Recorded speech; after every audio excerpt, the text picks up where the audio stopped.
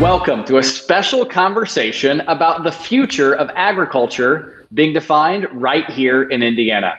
Hi, I'm Mitch Frazier, President and CEO of AgriNovus Indiana, the nonprofit initiative focused on growing Indiana's ag bioscience economy, and delighted to be joined today by the CEO of the Indiana Corn Marketing Council and Indiana Soybean Alliance, Courtney Kingery. Courtney, good to see you. Thanks for having us. This is another exciting year. We're happy to do this all over again. We had so much success the first time, looking forward to doing it again.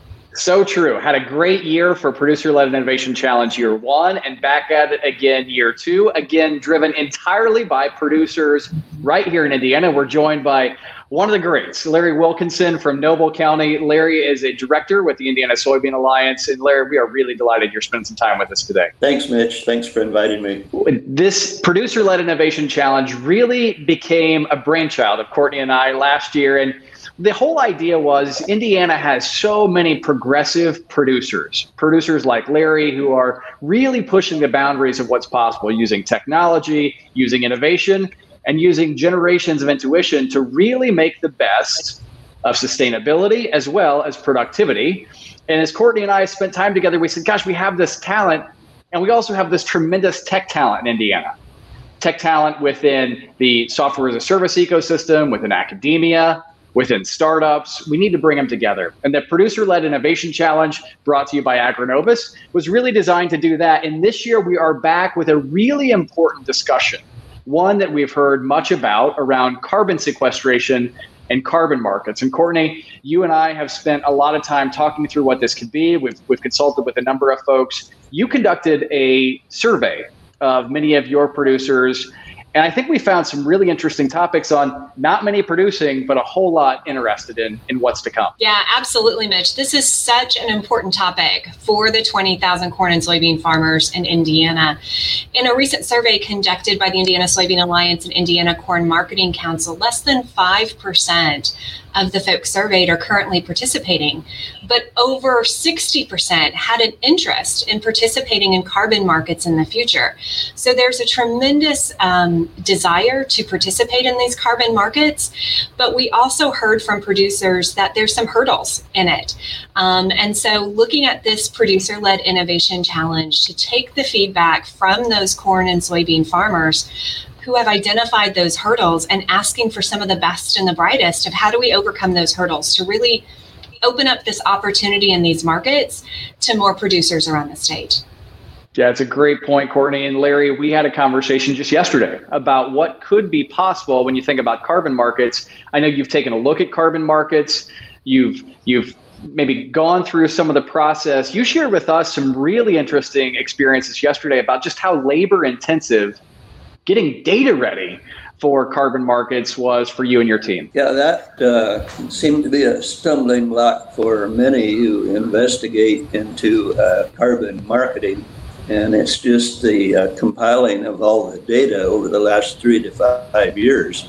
So that was the difficult part in people wanting to do this. You know, back when we started cover cropping, the basic premise was to just reduce erosion and have something growing. You know, the soil is created to always grow something.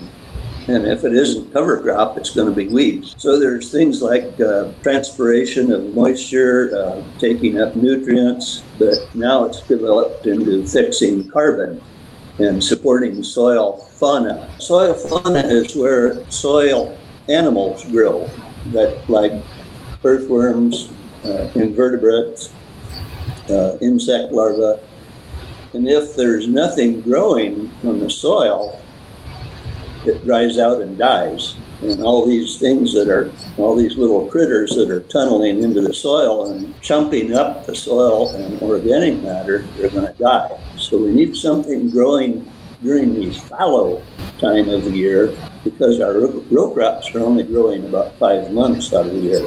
So that's why it's important to work on this ecosystem, to have something growing all year long. Larry, I think what I love about our conversation, I think you shared such a powerful perspective yesterday.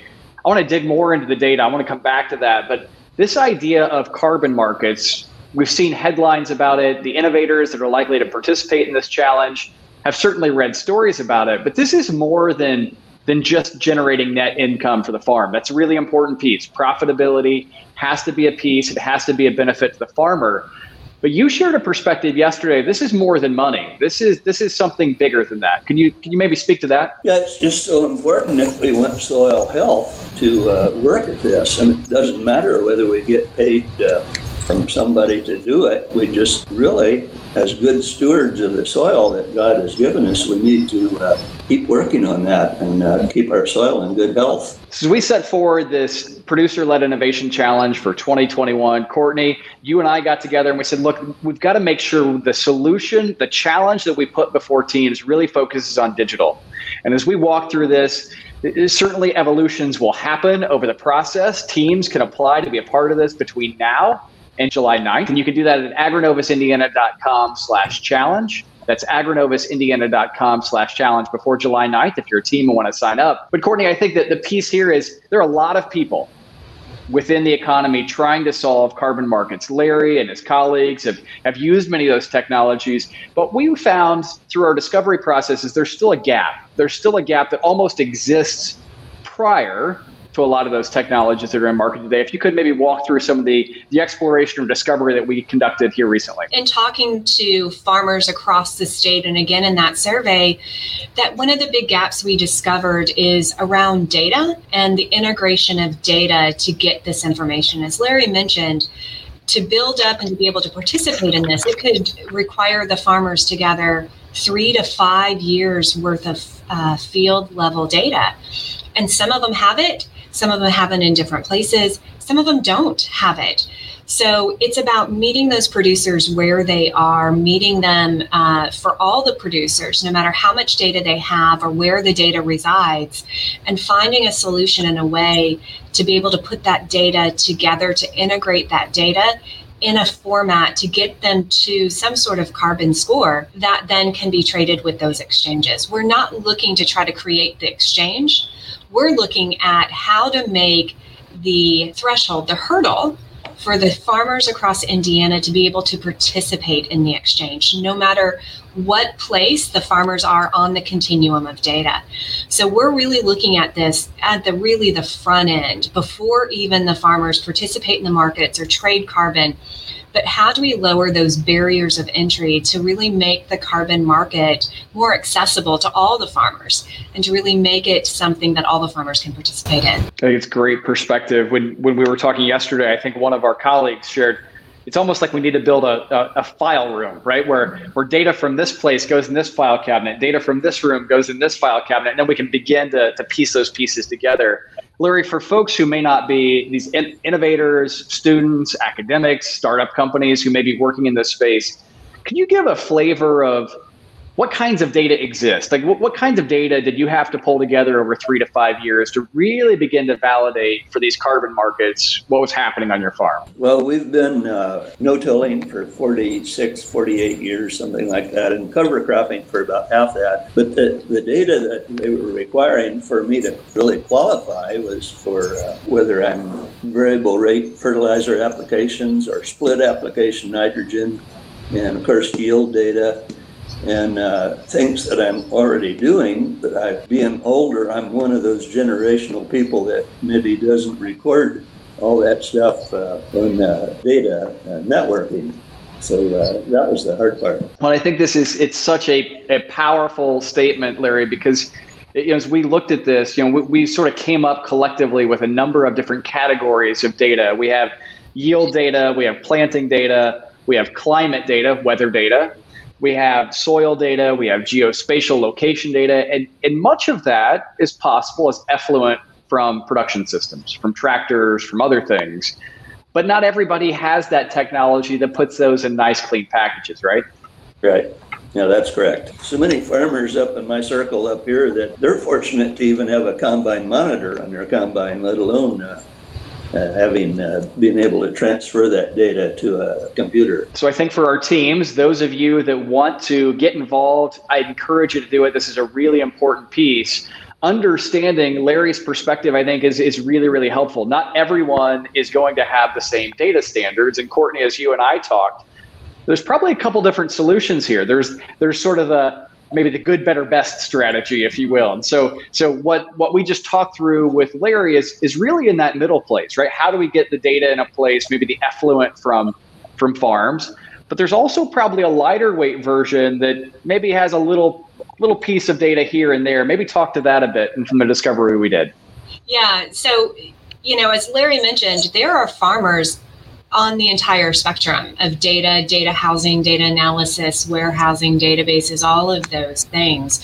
So having a full spectrum of solutions is going to be important to really lower those barriers. And on one side of it, there's the producers that possibly instead of going all the way down to the field level, it's more at an operational level or a business level, right? So a lot of the teams may not realize that the farm as an operation is its own standalone business. And if you think of the different fields, those are actually different, almost mini factories that roll up into this one large business. So it could be that instead of saying what's the carbon specifically at this specific field, or in our example of factory, it's for the overall organization, for the overall business. What does that look like, and can there be a lighter version that is maybe organizationally overall? What is their fertilizer purchases overall for the organization, for the operation? What's their yield, the sales of their corn or soybeans?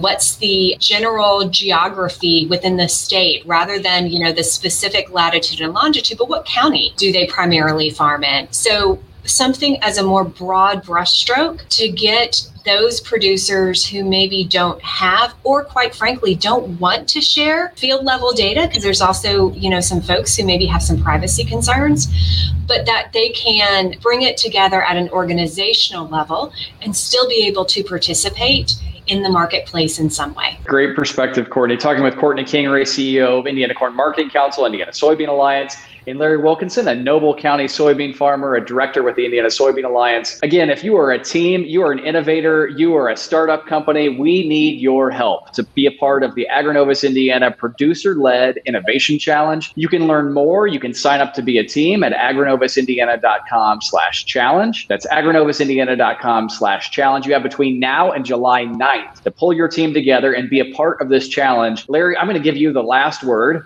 because this is the Producer-Led Innovation Challenge. It's only right that you would give sort of that inspiration. If somebody's on the fence and they say, I'm an innovator, I feel like I need to help, I grew up in rural Indiana, I grew up in rural America, what advice do you give to these folks who are thinking about being a part of the Producer-Led Innovation Challenge? We do appreciate the technology that is being developed just at warp speed, and we do appreciate GPS and monitoring, and all these really makes farming efficient, and we do look forward to more help in that way. The mission of the Indiana Soybean Alliance is to create strong, viable markets for soybeans and to grow demand.